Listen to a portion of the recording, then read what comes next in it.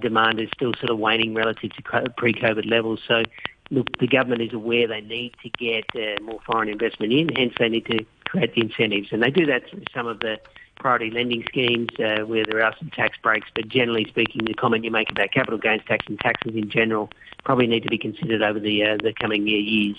Now, next week's going to be a crucial week for investors. We've got the Fed meeting and all the indicators seem to point to them indicating that they're going to be more aggressive on tightening. And we've had this sell-off now in the US. The Nasdaq well into correction territory. The S&P 500 down off 7% from its highs. What do you make of what's going on there? Yeah, well, I think it's not surprising. You know, you had a fairly aggressive jump in yields from sort of 1.5 in the 10-year to 1.88, which is heading up towards their 2-year highs. It's come off a little bit, but that's triggered the move in the equity markets. Even despite that, you know, our earnings figures overall in the US on the Q4 have been pretty good. The forward guidance is a little less optimistic, and you know, you've seen some significant stocks, you know, take a hit. I think even Netflix as late as this morning, you know, copying a large move down in the aftermarket because of lower subscriber growth. So I suspect the outlook for equities, at least in the short term, is very volatile. And when we talk about these type of transition moves where we see yields starting to rise, it's really about the velocity that frightens the market. So what the Fed will be looking to do is to try to get a measured approach, try to get the investors to see that this move in interest rates coming up this year is consistent with a stronger economy, not just purely about inflation. OK, Toby, thanks very much. Have a great weekend. That's Toby Lawson, the CEO of Societe Generale India. You're listening to Money Talk on RTHK Radio 3. In Asia this morning, Nasdaq futures are down about 0.75% following those Netflix results, and that's dragging Asian stocks even lower. In Australia, the ASX 200 is off 1.33%. The Nikkei 225 in Japan is now down over 2%. The Kospi in South Korea is off 0.6%. Looks like Hong Kong stocks may outperform, futures markets indicating a decline of about 30 or 40 points at the open for the Hang Seng Index. In the commodities markets, Brent crude oil pretty well unchanged at $87.41 a barrel. Gold also unchanged at $1,839 an ounce. Thank you very much for listening this week. Do have a great weekend. Join me again, please, on Monday morning. But in the meantime, stay tuned to Radio 3 for Back Chat with Janice Wong and Andrew Work coming up after the news. The weather forecast, sunny intervals, cool in the morning. Maximum temperature is going to be around 20 degrees during the day, and the outlook is for a few rain patches tomorrow and mild and humid with relatively low visibility on Sunday and Monday. The temperature right now, 17 degrees, 82% relative humidity. It's 8:33. Here's Andrew Shorosky with the half-hour news. A prominent medical expert is urging the elderly to get vaccinated against COVID-19 as soon as possible, saying there appears to be a number of undetected infections across Hong Kong. Professor Benjamin Cowling from the University of Hong Kong's School of Public Health says measures used in the previous waves of infections, such as working from home and school closures, may not be enough now, as the Omicron variant is much more transmissible than previous variants. If we look at the measures that were used in the third wave and the fourth wave, meaning school closures, work at home, stopping larger groups of people gathering and so on, those measures in the third and fourth wave were just about enough to control that virus. Omicron that we face now is much more transmissible, and I'm not sure that those measures used before would be sufficient to control Omicron in the community now. He said the focus should be on elderly vaccinations rather than allowing children as young as 5 to get inoculated. Professor Cowling also said an order to cull hamsters and small animals that arrived in the SAR in late December came too late, as any transmission from animal to human would have already occurred. Residents at Yat Kwai House on Kwai Chung Estate must now test for COVID every night until and including Sunday if they wish to leave the building the following morning. The announcement follows a major coronavirus outbreak in the public housing block involving 15 residents and a security guard. Violet Wong reports. The cases live in 12 apartments spread over 11 floors. Dr. Albert L. from the Center for Health Protection said initial investigations had shown that a man carrying the BA2 strain of Omicron and who is part of the Silka Hotel cluster, had visited the building's refuse collection room on January the 13th. He had then taken away some items and sold them in Shamshui-po, near the Peiho Street Market. Dr. L said it's believed the man introduced the virus to the building.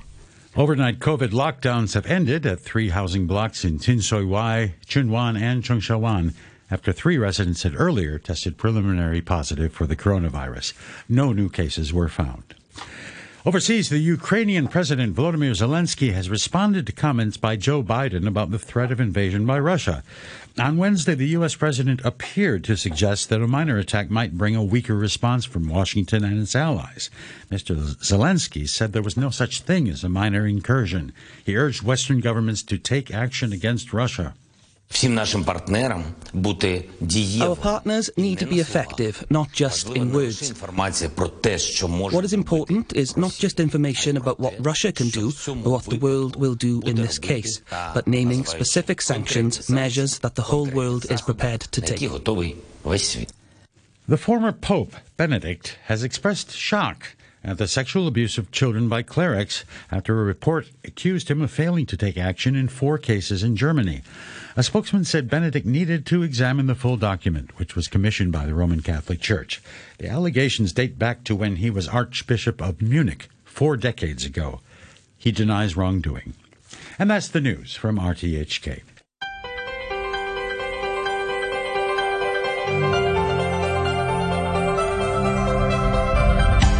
Good morning and welcome to Back Chat with Janice Wong and me, Andrew Work. Today is Friday, January the 21st, and today we are talking foster care for kids in Hong Kong. And then we're on to secondary school suspensions that were announced yesterday. Foster care is leading the headlines as a foster family was forced to give up a baby they sought after they sought to adopt the child. Or were they? The request was first rejected by the Social Welfare Department, which said it would terminate foster care if the couple filed for adoption. But the Welfare Department later told the father that they can continue caring for the child for now. Why is it so complicated? Well, due to the pandemic and other procedures, the baby has been staying with the family for 17 months, much longer than the usual duration of about 4 to 6 months. Under the current system, foster parents cannot adopt the child in their care, which raises the question, why not? How does the foster care system work, and how does the pandemic change things up? And then after 9:15, we'll be talking about the government's decision to suspend face-to-face classes for secondary schools by Monday, after a number of students were recently infected with COVID-19. We want to know what you think. You can leave us a message on our Facebook page, Backchat, on RTHK Radio 3. You can email us at backchat@rthk.hk, or just give us a call at 2338-8266. All right, we got a great lineup of guests here today. I'd like to introduce, we're going to start with Hidde Vries, also known as HB. He's the co-chair for Adoptive Families of Hong Kong. Good morning, HB. Good morning. Thank you very much for having us. Great for having you on. We have Carrie Kong, who is the Chief Supervisor for Foster Care Service with the Hong Kong Christian Service. Good morning, Carrie. Morning. And we also have Eunice Young from the New People's Party. She's a lawmaker, and she has been intimately involved with this particular case that's been making the headlines. Good morning, Eunice. Can you give us the lowdown? Everyone. Good morning. Can you give us the lowdown? Tell us what is happening in this specific case and bring us right up to date, because things have been moving quickly. Yeah, I've been helping this family for a month or so when we are running our campaign for the election. So we've been in touch with the SWD and also the Bureau, but seems that they didn't give us any idea or what is the policy or the legal framework or the rationale on holding or not letting the foster family to go through the adoption procedures as usual. And they said it is the policy within the Bureau or within the department that it is not allowed. So I've been asking the oral question next week in the LASCO session, and try to get them in hold on what is the underlying principle and what is the policy currently, and why would they hold back the procedures of the adoption in this stage.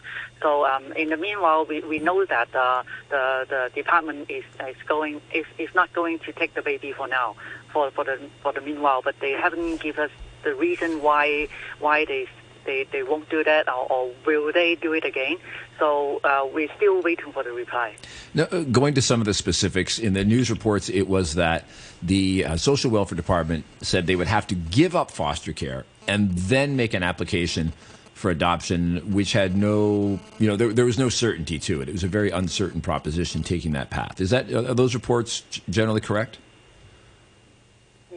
Yeah, we've been asking from the principal that they're trying to tell us, but seems that I've been asking for almost a week, but they didn't give us anything. They didn't tell me which law they are going to apply, and we know that there is a policy. They told me, and the principal told me. They said because they worry that there will be issues of human trafficking, or it is not acting on the best interest of the child. But it seems that they haven't been evaluating the family, the foster family, and if they have been placing the children, the kid for almost for the 17 months, that it seems that the kid is happy with it, and there is no problem of the caring, or there is any complaint of the caring. So we're still waiting whether they will go through the adoption process, or will they be allowed to go through the adoption process. Carrie Kong, you've got a lot of experience in this area. Does this sound right to you? Is this pretty much par for the course in dealing with the Social Welfare Department in cases like this?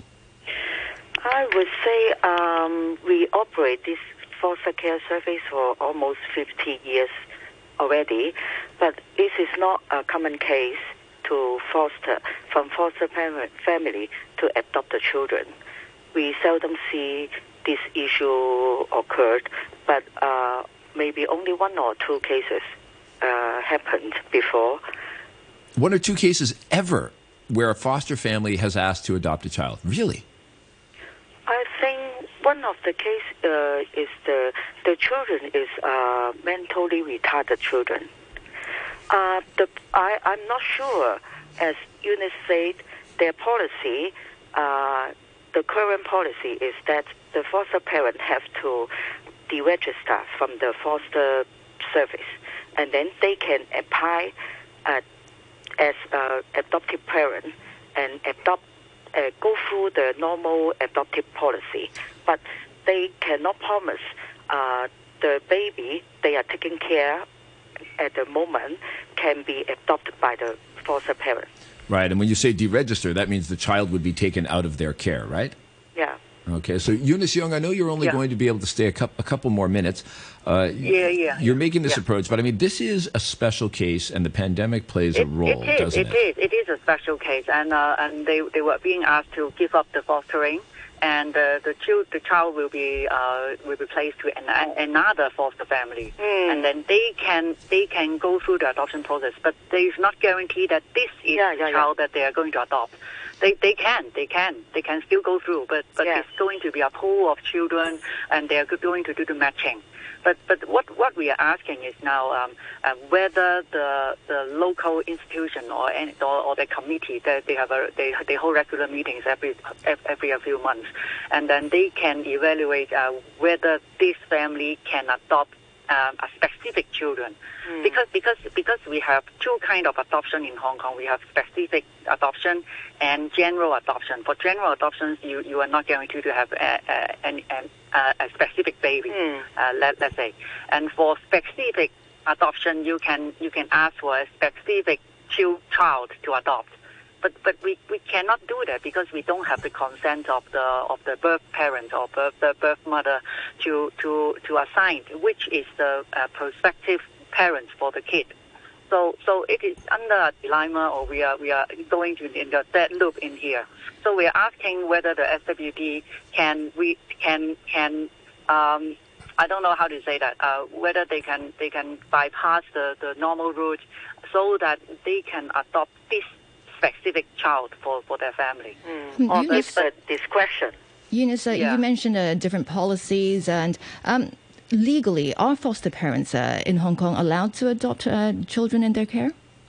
Yeah, they can adopt, but you have to go through some kind of legal procedures, and you have to ask leave for the court from the High Court. You have to ask for the leave for adoption first, and then if And then the court will be the guardian ad litem.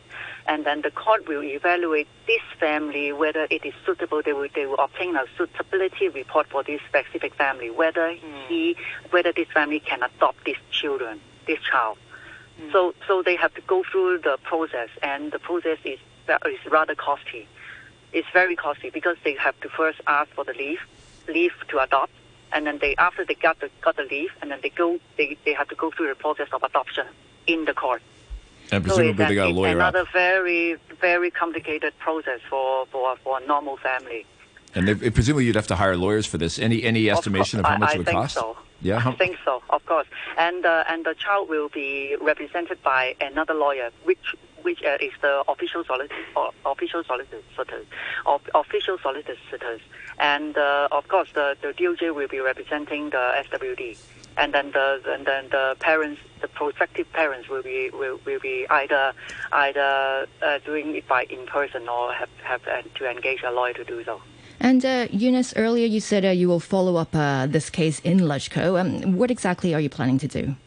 I'm asking an oral question next week, on next Wednesday.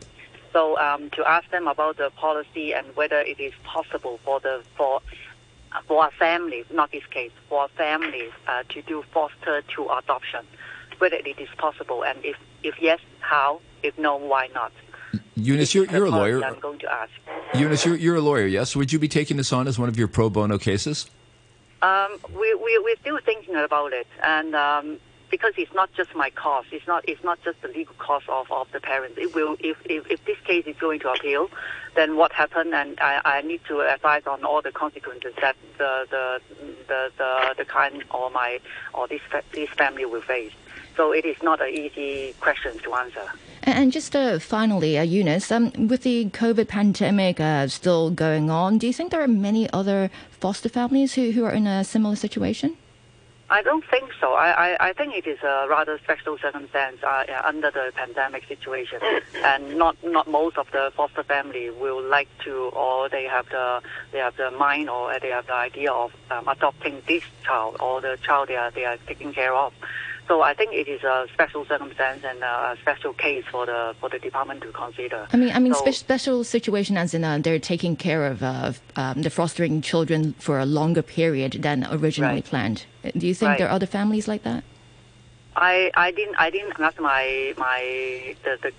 the parents which they are taking care of, because they might not know about whether there is any other case like them.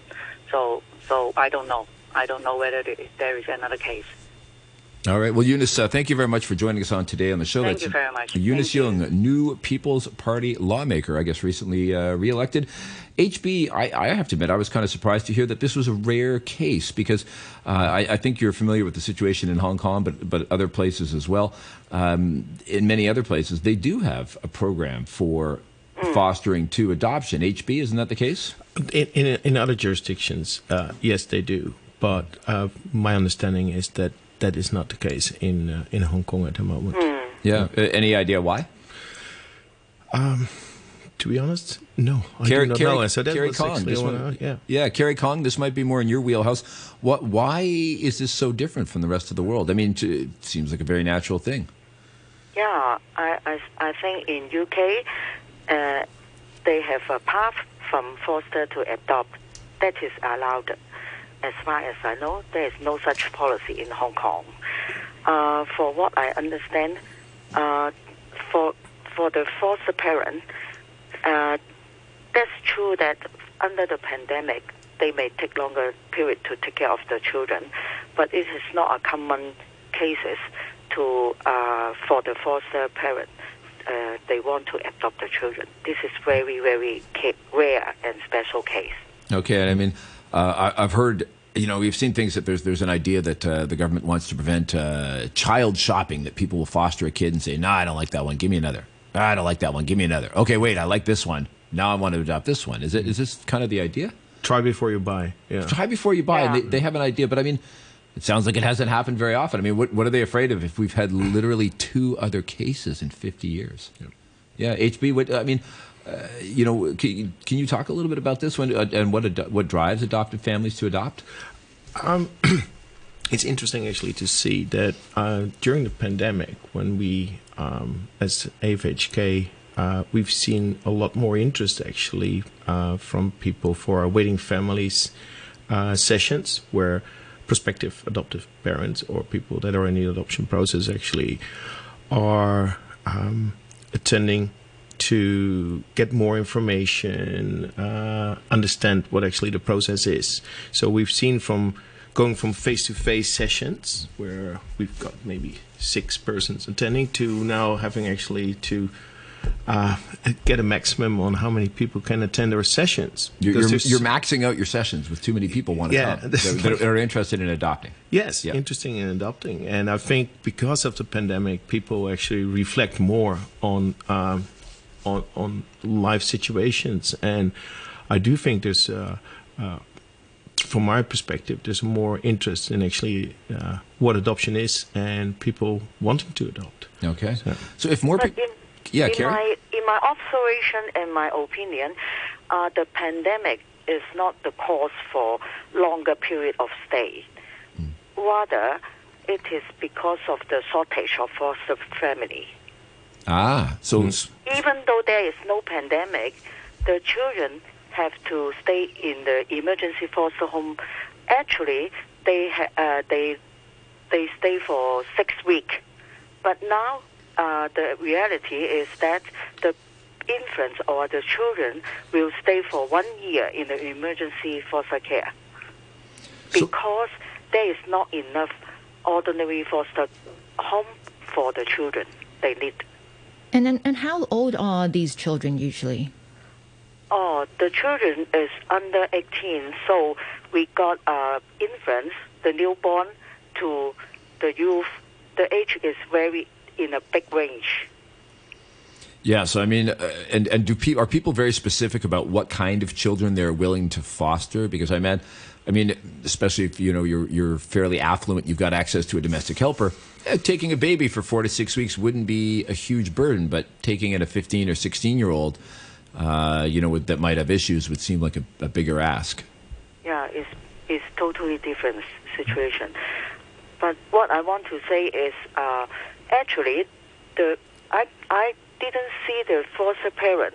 They take care of the baby for a longer time, and then they want to adopt because they are very clear about their role. They just provide a temporary family care for the children, and then until they can be adopted or they can return back to their birth family. Right, and you're working with the Christian Service. Are most of the people Hong Kong Christian Service? Yeah, Hong Kong Christian Service. Are most of the people that come through your system are they associated with churches? Are they devout Christians? Oh, not necessarily. Okay. Because the foster parent is recruited by the Central Foster Care Unit. Essential. We share the home pool. That is centralized and operated by the SWD. Right. So the government organizes the kids, but you are out there finding foster parents. Is that right? Yeah. For these 2 years, we also we can search for the suitable foster home by ourselves. Mm-hmm. That's better because the shortage of the foster family very serious because the quota for the foster children is over 1,000. But actually, the children reserved in Hong Kong is only 900. Right. The shortage is because of lack of foster family. So how do you search for foster homes? You just mentioned you can do it yourself. Okay.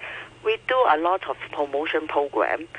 For example, we will have cooperation with the social media, TV program, or radio, or we will invite the existing foster parent to invite their friends, relatives,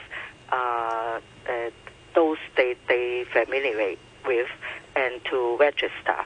If through these procedures, we will provide home study, home assessment, and the pre-service training, an all-round service and prepare the home to be ready to serve the children. Gotcha. I'm looking at statistics that we got from the Social Welfare Department, and this is updated as of the end of 2021, so December 31st.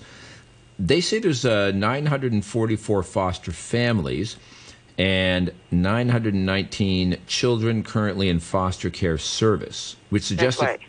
Yeah, but I mean, that sounds like there's more families than children. Yeah, from the figure, it seems that family more than the children. Yeah. But don't forget, we match children. There are so many factors for the children to match with the foster family. For example, their age, their sex, the location that is near to their school or birth family. So it's far more not enough for the children in the society, because we still have 200 placement quota that is not filled up. That means at least 200 foster children are on the wait list. Right, and I think this is where the people might have a question in their minds about the difference between foster and adoption. I guess, are kids in an orphanage always up for adoption, whereas kids in foster care are mostly expecting to go back to their families at some point? Is you know what I mean? Is that why we have a waiting list? I mean, or kids in foster care, when we look at the numbers from the same statistics that we got, they said there's 97 children in Hong Kong up for adoption, but there's 919 in foster care. So are most of those kids expected to go back to their families? Yeah, I think most of the foster child are expecting to go back to the birth parent. Right. Okay. What we are doing, our goal is to for the reunion of the family, because the adoption is very different from the fostering. The rationale between these two services is very different. What we are looking for is to build up the birth parent, restructure the birth family, and then one day they can take care of their children back. So these are very different worlds in Hong Kong. I mean, in other countries, the foster care world and the adoption world are quite closely linked to each other. But HB, do you ever have contact with people that work in the area of foster care as the co-chair of Adoptive Families of Hong Kong? Yes, we do have contact with them, but there is contact. But what you said, it's quite different worlds, especially here in Hong Kong, because of what we just discussed, and so that is an issue. We mostly at the moment are actually Adoption Family of Hong Kong, trying to inform and support the adoption families, but we do actually also try to support foster families and fostering. But mostly we are now focusing on adoption. Okay. Yeah. Got it. We're going to be taking a break in just a second for the second half of the show here. Right now we're speaking to HB Vries, who is the co-chair of Adoptive Families of Hong Kong, and Carrie Kong, Chief Supervisor, Foster Care Service, Hong Kong Christian Service. After the break, we are going to be joined by Dr. May Lam, who is the Vice President of the Hong Kong College of Psychiatrists, so we can get into a little bit more detail on the show. We'd like to remind people to send in your emails at backchat@rthk.hk. We can also give us a call, right, Janice, in the second half of the show? Yeah, definitely. Do you remember the number? We'd be happy to take your calls at 2338-8266. Things are going to be looking good at that point. And in the second half of the show, we are going to be getting into the suspension of secondary schools. I was shocked to find out that my daughter does have to go to school next week, even though she's in grade 10. So I think there's still a lot of confusion out there on this topic. And people can send us their questions because it's going to be really interesting to get into that one. There's a lot of wrinkles to this second half of the show. We are going to get to the weather today. Fortunately, we are looking forward to an absolutely spectacular weekend. Things are going to be cool in the morning. Maximum temperature today will be around 28 degrees. We are talking mainly cloudy with a few rain patches tonight. The second half. Moderate to fresh easterly winds, occasionally strong offshore. And we're going to have a few rain patches tomorrow, a little bit of wind over the weekend. I'm looking forward to a good weekend, but you got to watch out for a little bit of rain. The current temperature is 17 degrees Celsius. And Janice, we are going to come back, but Hidde, Bart, we're going to start with you when we get to the second half of the show, and maybe talk a little bit more about adoptive families and get into some of the statistics if you're up for it. Are you ready for that? Absolutely. Okay, thanks. That's really great. And so we're going to take you right up to the news, which is going to be starting in about 10 seconds.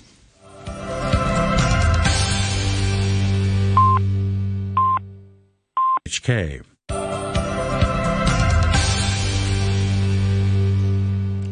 And we're back at Back Chat at RTHK. I'm Andrew Work, and hosting today with Janice Wong.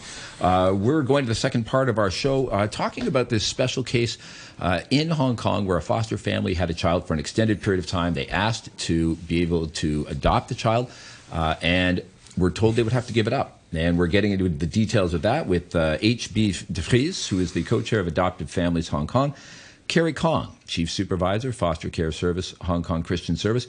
And we are now joined on the line by Dr. May Lam, who is the Vice President of the Hong Kong College of Psychiatrists. Welcome to all, and welcome to Dr. Lam for joining us now. Thank you. Thank you. Morning. Good morning. So, Dr. Lam, we are dealing with the situation, and this is a special case that we're talking about because, of course, what we've heard is that normally foster families have the child for 4 to 6 months. In this case, it's been 17 months. And, right. You know, what kind of an impact does this have on the child? Well, I guess, this is very important because, we know that, the children in the foster family, originally, they're left from their biological parents. Now that in the foster family, I think, if the baby has been there for 18 months, usually when we talk about the attachment, it happens around, 3 months up to 8 months, and also ongoing. They will develop an attachment figure. Usually it is the one who spends most time with them, taking care of them, like parents. Now, if the child started, to develop this, attachment figure, and then, if there is a disruption again, that would not be good in the best interest of the children, because we know that a secure attachment would be very important for the children's emotional and psychological later on. And, secure attachment, being, when, the parents, the attachment figures are able to respond to the needs of the baby. And then, in reaction, the baby, will feel content and, will be happy. And this kind of, interaction would be very important. Now, if there is another disruption, I think on top of the originally separation from the parents, I think that would be cause, a double, you can say that there is a double trauma or double, separation for the kids, so it might not be good. And, of course, I think during the adoption process application, then the social welfare department will make assessment whether or not, the adopting parents are suitable, environment and so forth. But then I think, if the adoption parents are good, and I don't see there's any point of having a disruption in the attachment, which is very crucial and is essential for the child development and security. I could see how a longer stay would mean more trauma at the end, but moving the kid every 4 to 6 months, is that not a different kind of trauma? No. I think originally, when we talk about adoption, there are kids that are there, and then we need the foster parents. And of course, if we have I think it depends on the process of the social welfare department. And then if the foster parents are there, and then eventually the child would wait for the adoption parents. And usually the adoption, as what I mentioned before, the attachment develop from 6 months until the first 3 years. So those time would be very important. And of course, if we got adoptive parents there with no interruption, and that should be the best for the children's development. But unfortunately, things happen, and with the adoption process, and I think some kids, they might not be able to get adoption parents earlier. Right, and Carrie Kong, we talked in the first half of the show about how most kids in foster are expected to go back to their regular families. While they are in foster care, are they interacting with their families, seeing them on weekends or visits or phone calls?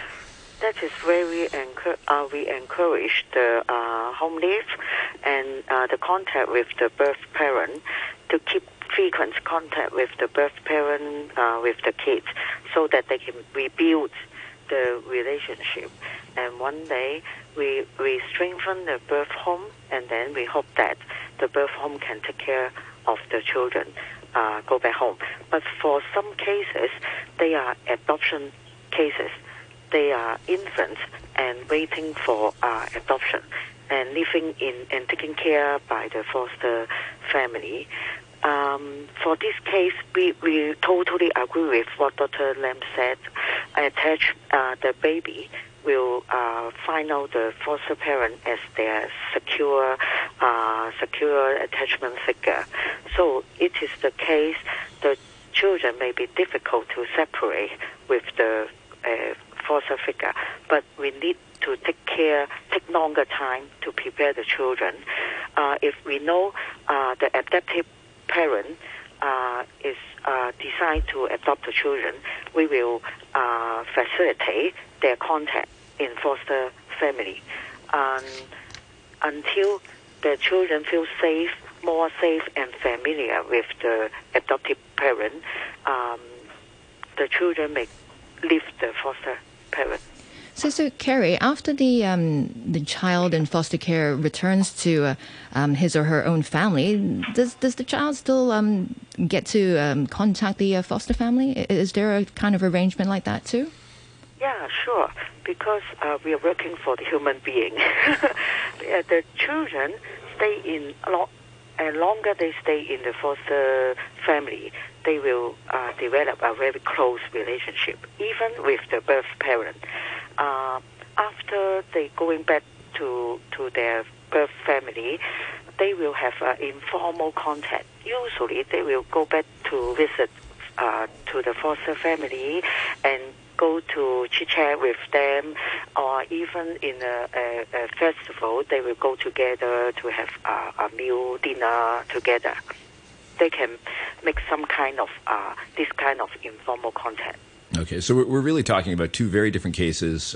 Maybe older kids in foster care expected to go back to the family that they are still interacting with, versus really young kids who might go in. And I mean, there's the psychological element, but there's also this question of fairness. And we have an email from Nigel who says, "You are missing the point." He starts off very strong.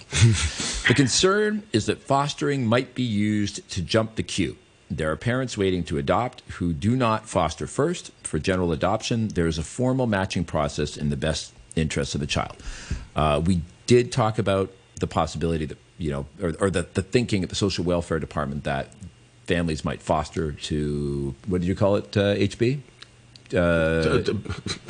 Try before you buy. Try before you buy. Yeah, you had a clever thing.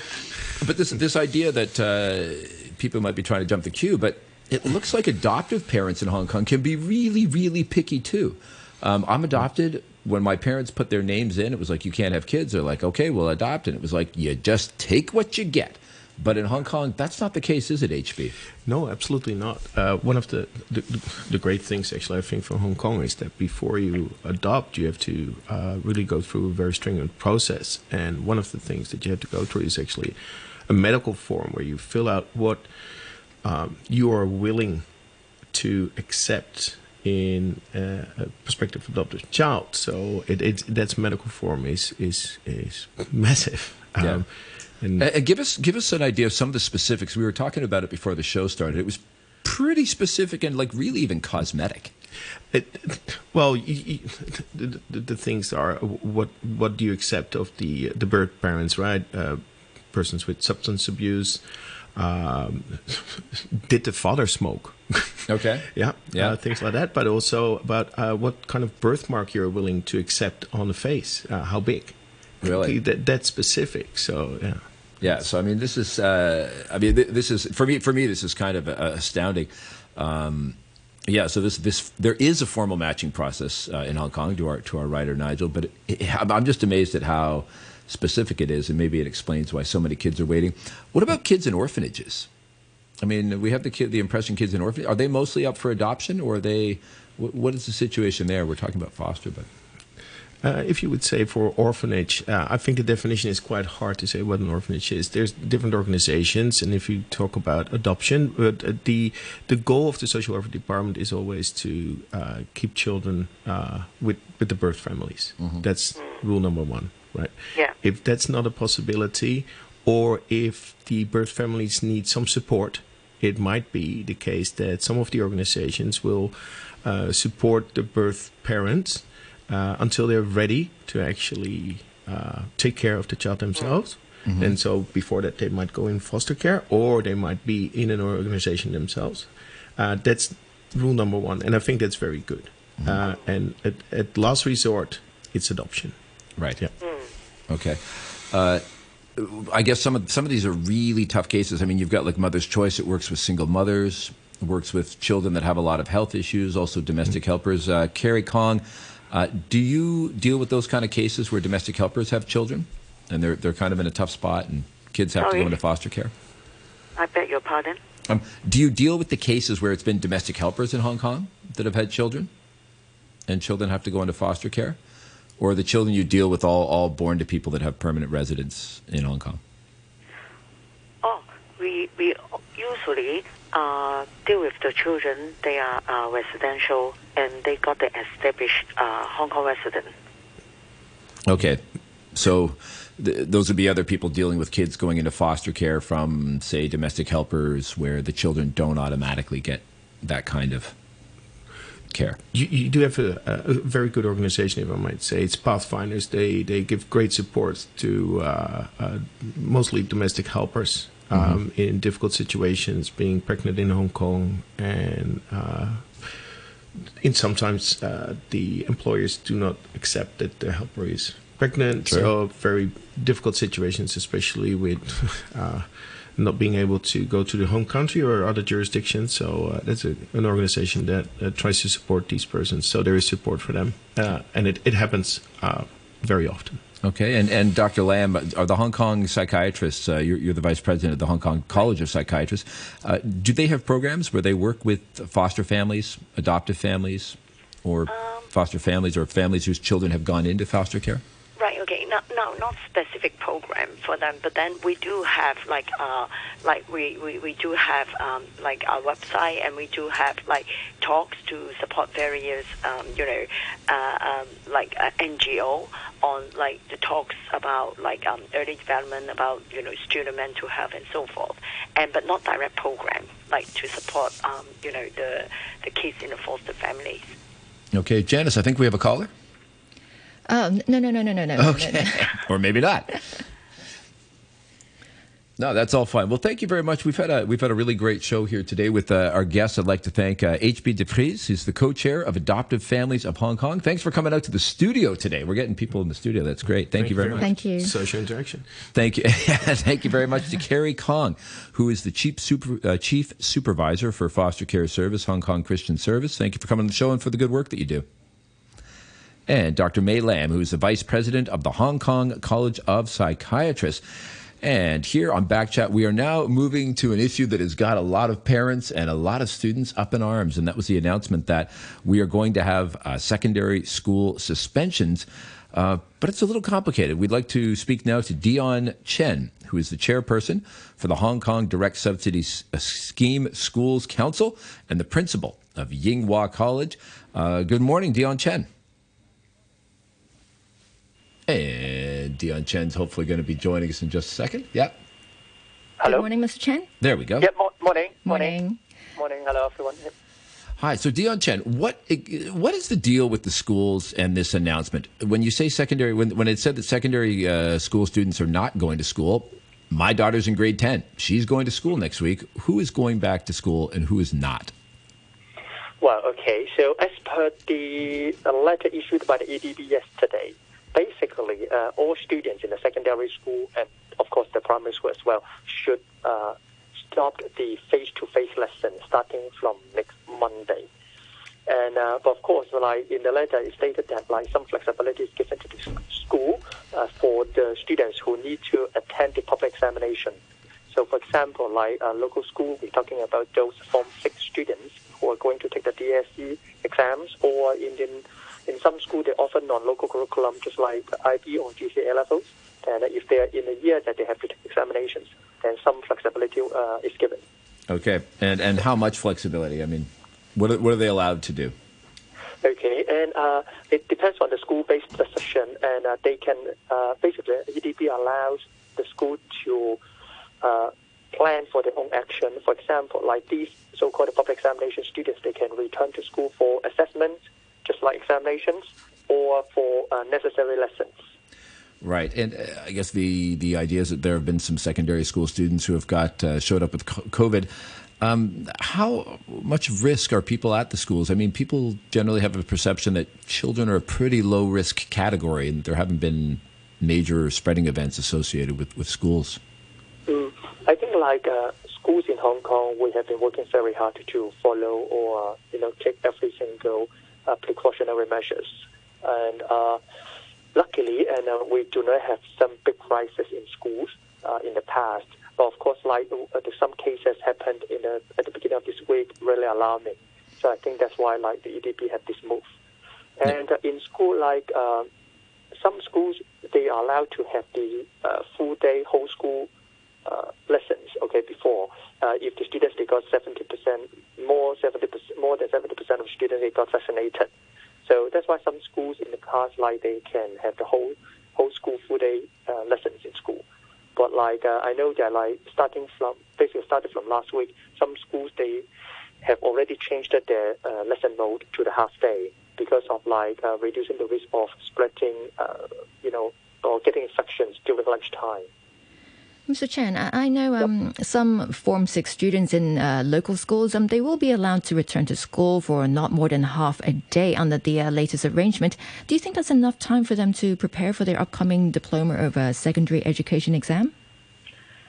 Well, of course, we prefer more face-to-face time with the students.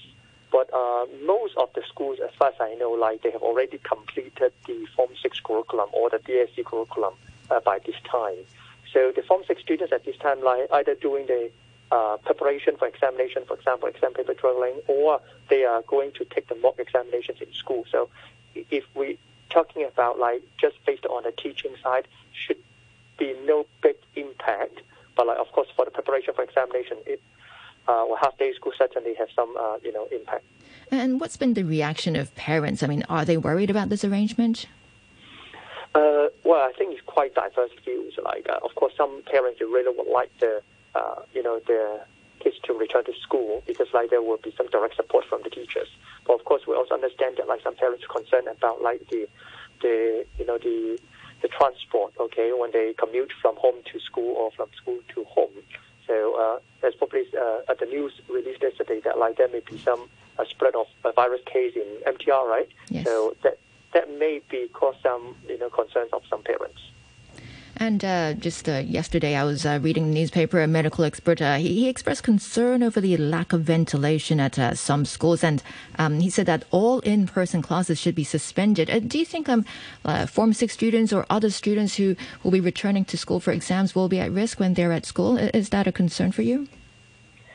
Well, it all depends on the type of school or what type of facilities they have. And I know that quite a lot of schools, they have the facility they have, they should be able to meet the government requirements for the ventilation.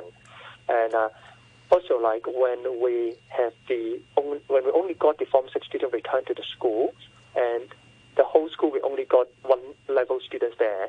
So relatively, not too crowded in school, and the risk should be further reduced. And does this latest suspension of face-to-face classes at secondary school come as a surprise for secondary schools, or were they expecting it anyway?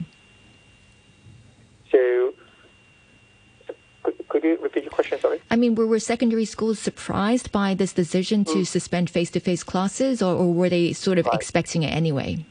I think all of us are expecting it, especially started 2 weeks ago, then the announcement about the primary school, they have suspended the face-to-face lessons, and especially some cases happened at the end. At the end of last week and also at the beginning of this week. So, I think schools are expecting these kind of the arrangements. Yeah, and I mean the primary kids were were already shut down. You must have seen this coming on the horizon.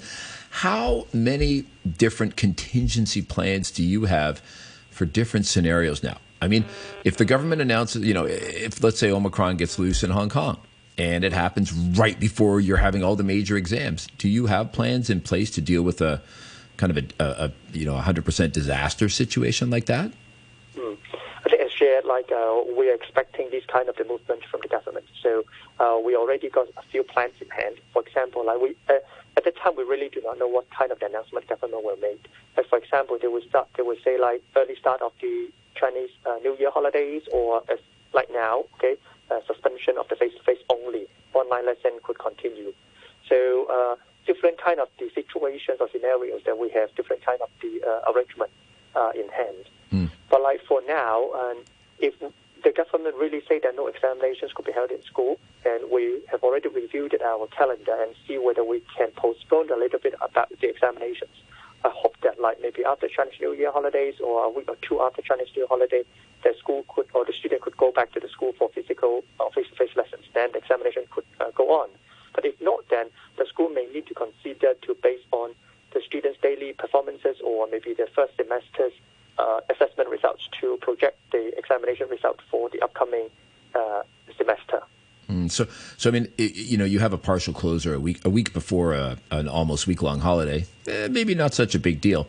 But like I said, if you have a huge disaster like that, is there a binder with the master plan for, government announces on Friday that everything shuts down and your exams start on Monday? Does that kind of master plan exist, or are you just going to look at it and be like, maybe we just use the earlier grades? We'll figure it out when we get there. Which is it? Yeah, and if at that time, we would plan that if the government really say no to no face-to-face for everyone, then we need to postpone examinations. And of course, for how long that we can postpone, this all depends on the government's plan at that time. But at this moment, so we have some flexibility that we still can arrange students to come back for the more examinations. Okay, so the plan basically is delay. Delay, yes, correct. Okay. How are you finding universities or react to this? I mean, we had so many disruptions with exams the previous year. How do you find that universities are looking at the exam results or using other methods of evaluation when exams aren't possible? How did you find the reaction was to that previously? Well, I think the universities, as far as I know, they do not have a very huge concern about the students' performances or the standard. And as you know, the government have already made some changes to the curriculum and also to the examinations, some papers or some components in order to create some more time for students to prepare for examinations. So then, and also, HKEAA, the examination authorities, they have loads of the benchmark, index, so that it won't. I believe that the students' performance won't be, or the results won't be underestimated by the universities. Right, because that's the most important thing, isn't it, for students and parents? Is the whole reason they obsess about what happens in high school is because it controls access to university. Do you talk to the universities? You can't talk to every university in the world, but do you talk to the ones in Hong Kong about how they're going to look at this? You go to Hong Kong University and CityU and HKUST and ask them, what if we have to cancel exams this year? Right. Personally, I didn't talk to any university, but I think started from 2 years ago when we first had this pandemic, and the government and the council's representatives already have various meetings to talk about how we can explain to the university, or how can we show to the university the students' performances if no examination could be conducted. So at that time, the HKEAA, the examination authority, already started looking into the grades projection or the marks projections. So that's why in the past 2 years they kept collecting the students' performances in school and do the sort of the benchmarking to check whether students' performance is there any correlation between the student performance in school and also the public examinations. So they hope that maybe in the future, if there's any examination cancelled, then they could maybe consider to use some of the school assessment record for the grades projection for university entrance. Okay. So you've got a bit of a handle on that. I've got an email here from Richard, and he says 2 years ago, schools were closed down for an initial period of 2 weeks, which stretched into 4 months. I've tried to black it out personally. He continues, I refer to it as a lost term for my 11-year-old son. There was a lot of uncertainty and no vaccines. This time around, we are ready. Why this ridiculous knee-jerk reaction from the government? I could go on with more colorful language, but I won't. Spells color with no use, so I'm guessing American, Richard. But I mean, a lot of people feel this frustration. Do you think this is a knee-jerk reaction, or are you like, no, this is pretty much what we expected and we've learned and we can adapt to it? I mean, which camp are you in? Well, I would say there's nothing that we would like to. I say none of us would like to see the situation prolong. But I think if the government have to go down to that way, then as a school, then we need to follow. And of course, if possible, then we really would like to see everybody in schools, and we can give students the normal school life as much as possible. As you know, in the past 2 years, and even now, the students they really do not have a very complete school life, and also the experience as well. So this is our big concerns. And you're the chair of the entire DSS School Council. Are still some schools better at it than others? In terms of? In terms of handling these types of school closures, or is everybody pretty much up to the same standard, or are still some schools very much better equipped than others? I would say, especially after 2 years experience, and almost every school, we have a very pretty similar standard. We all have got the online platforms ready for online lessons, and also the ways to handle students emotional issues, or even offer some of the well-being activities to the student online. So, the last 2 years experience really helped us, and I can say most of the schools, they have really pretty similar standard now. And Mr. Chen, right now the class suspension is supposed to last until at the end of the Lunar New Year holiday. Looking at the current situation, are you worried that class suspension may have to continue for even longer? Yes. So we are also planning if the situation continues. So what can we do next? So of course, if the government say no face-to-face lessons, so the only thing we can do is continue with online lessons. But is there any other thing that we can further support students and also support parents? Okay. Well, Dion Chen, it's good to know you guys are out there doing your best. Dion Chen is the chairperson for the Hong Kong Direct Subsidy Scheme Schools Council and also the principal of Yinghua College. So thank you very much for joining us. Thanks to our guests that we had earlier. Thank you to all of you for listening, and especially those that called, especially those that sent in their emails. I also want to thank Angie, man, oh man, our producer today, and my number one man in the sound booth, James. Make sure you tune in Monday for Back Chat when Jim Gould and Mike Rouse will be burning up the Back Chat airwaves with another panel of hot guests. Janice, it's been a pleasure serving with you. And now we'll have a quick look at the weather. Once again, sunny intervals, cool in the morning. Max temperature 20 degrees today. Mainly cloudy with some rain patches tonight to watch out for. Tomorrow, again, rain patches, a little bit windy earlier in the day, but generally mild and humid. So the current temperature is 18 degrees Celsius, and this has been Back Chat. I will help fight the virus. I will protect Hong Kong. The government has launched the Leave Home Safe mobile app for everyone to keep visit records. Remember to use the app to scan QR codes of designated venues. Visit records will only be kept in your phone. If you went somewhere possibly visited by a confirmed patient, the app will alert you and give health advice according to different situations. Use the app together. Feel at ease when going out. Let's fight the virus. Scan with Leave Home Safe. The time is 9:31, and now the news with Andrew Sharofsky. A prominent medical expert is urging the elderly to get vaccinated against COVID-19 as soon as possible, saying there appears to be a number of undetected infections across Hong Kong. Professor Benjamin Cowling from the University of Hong Kong School of Public Health says measures used in the previous waves of infections, such as working from home and school closures, may not be enough now, as the Omicron variant is much more transmissible than previous ones.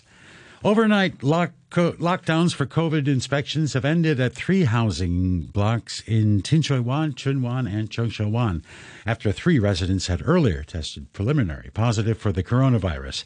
No new cases were found. And residents of Yat Kwai House on Kwai Chung Estate must now test for COVID every night until and including Sunday if they wish to leave the building the following morning. The announcement follows a major coronavirus outbreak in the public housing block involving 15 residents and a security guard. We'll have more on these stories at 10 o'clock. Stand by for the brew. Sociology prof from the university. Set and costume designer, great interpreter of Beethoven. And oh-so-shy, quiet and retiring doggy counts, co-founder of Rockefeller Records. Hello. This is really for adults, it's not really for kids. Yeah, well, it's fun, you know. Decipher what's happening behind the myth. Good morning. In-depth interviews and also observations. Absolutely no way. On your radio and live online, this is The Morning Brew.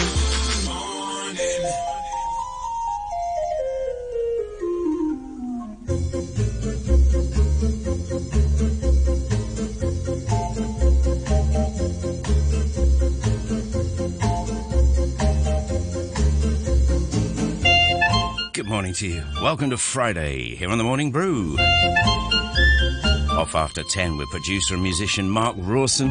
We're going to continue to feature and talk about music created over the last couple of years by Hong Kong's wonderfully talented singers and artists. 11:10, it's this week's serving, of sports and all with Danny Hicks. Danny is knee-deep in reporting the Australian Open for AFP today, so we may or may not be able to unleash him on Facebook Live. We'll see. And after 12, of course, it's Marshy movie time. Or at least it would be if the cinemas were open. Nashi Netflix time, there you go. He's going to be looking at streaming releases The Tender Bar, Cop Shop, Peacemaker, Brazen, and Archive 81. Join James on Facebook Live as usual with your impeccable insights.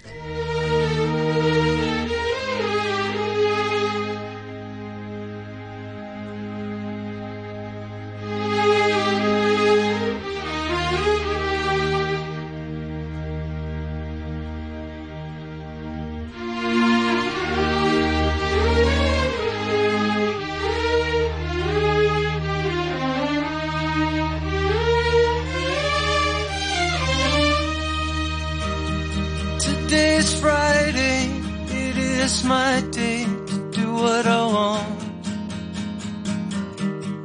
Mama can tell me I'm going nowhere, I'm just a prisoner of my fate.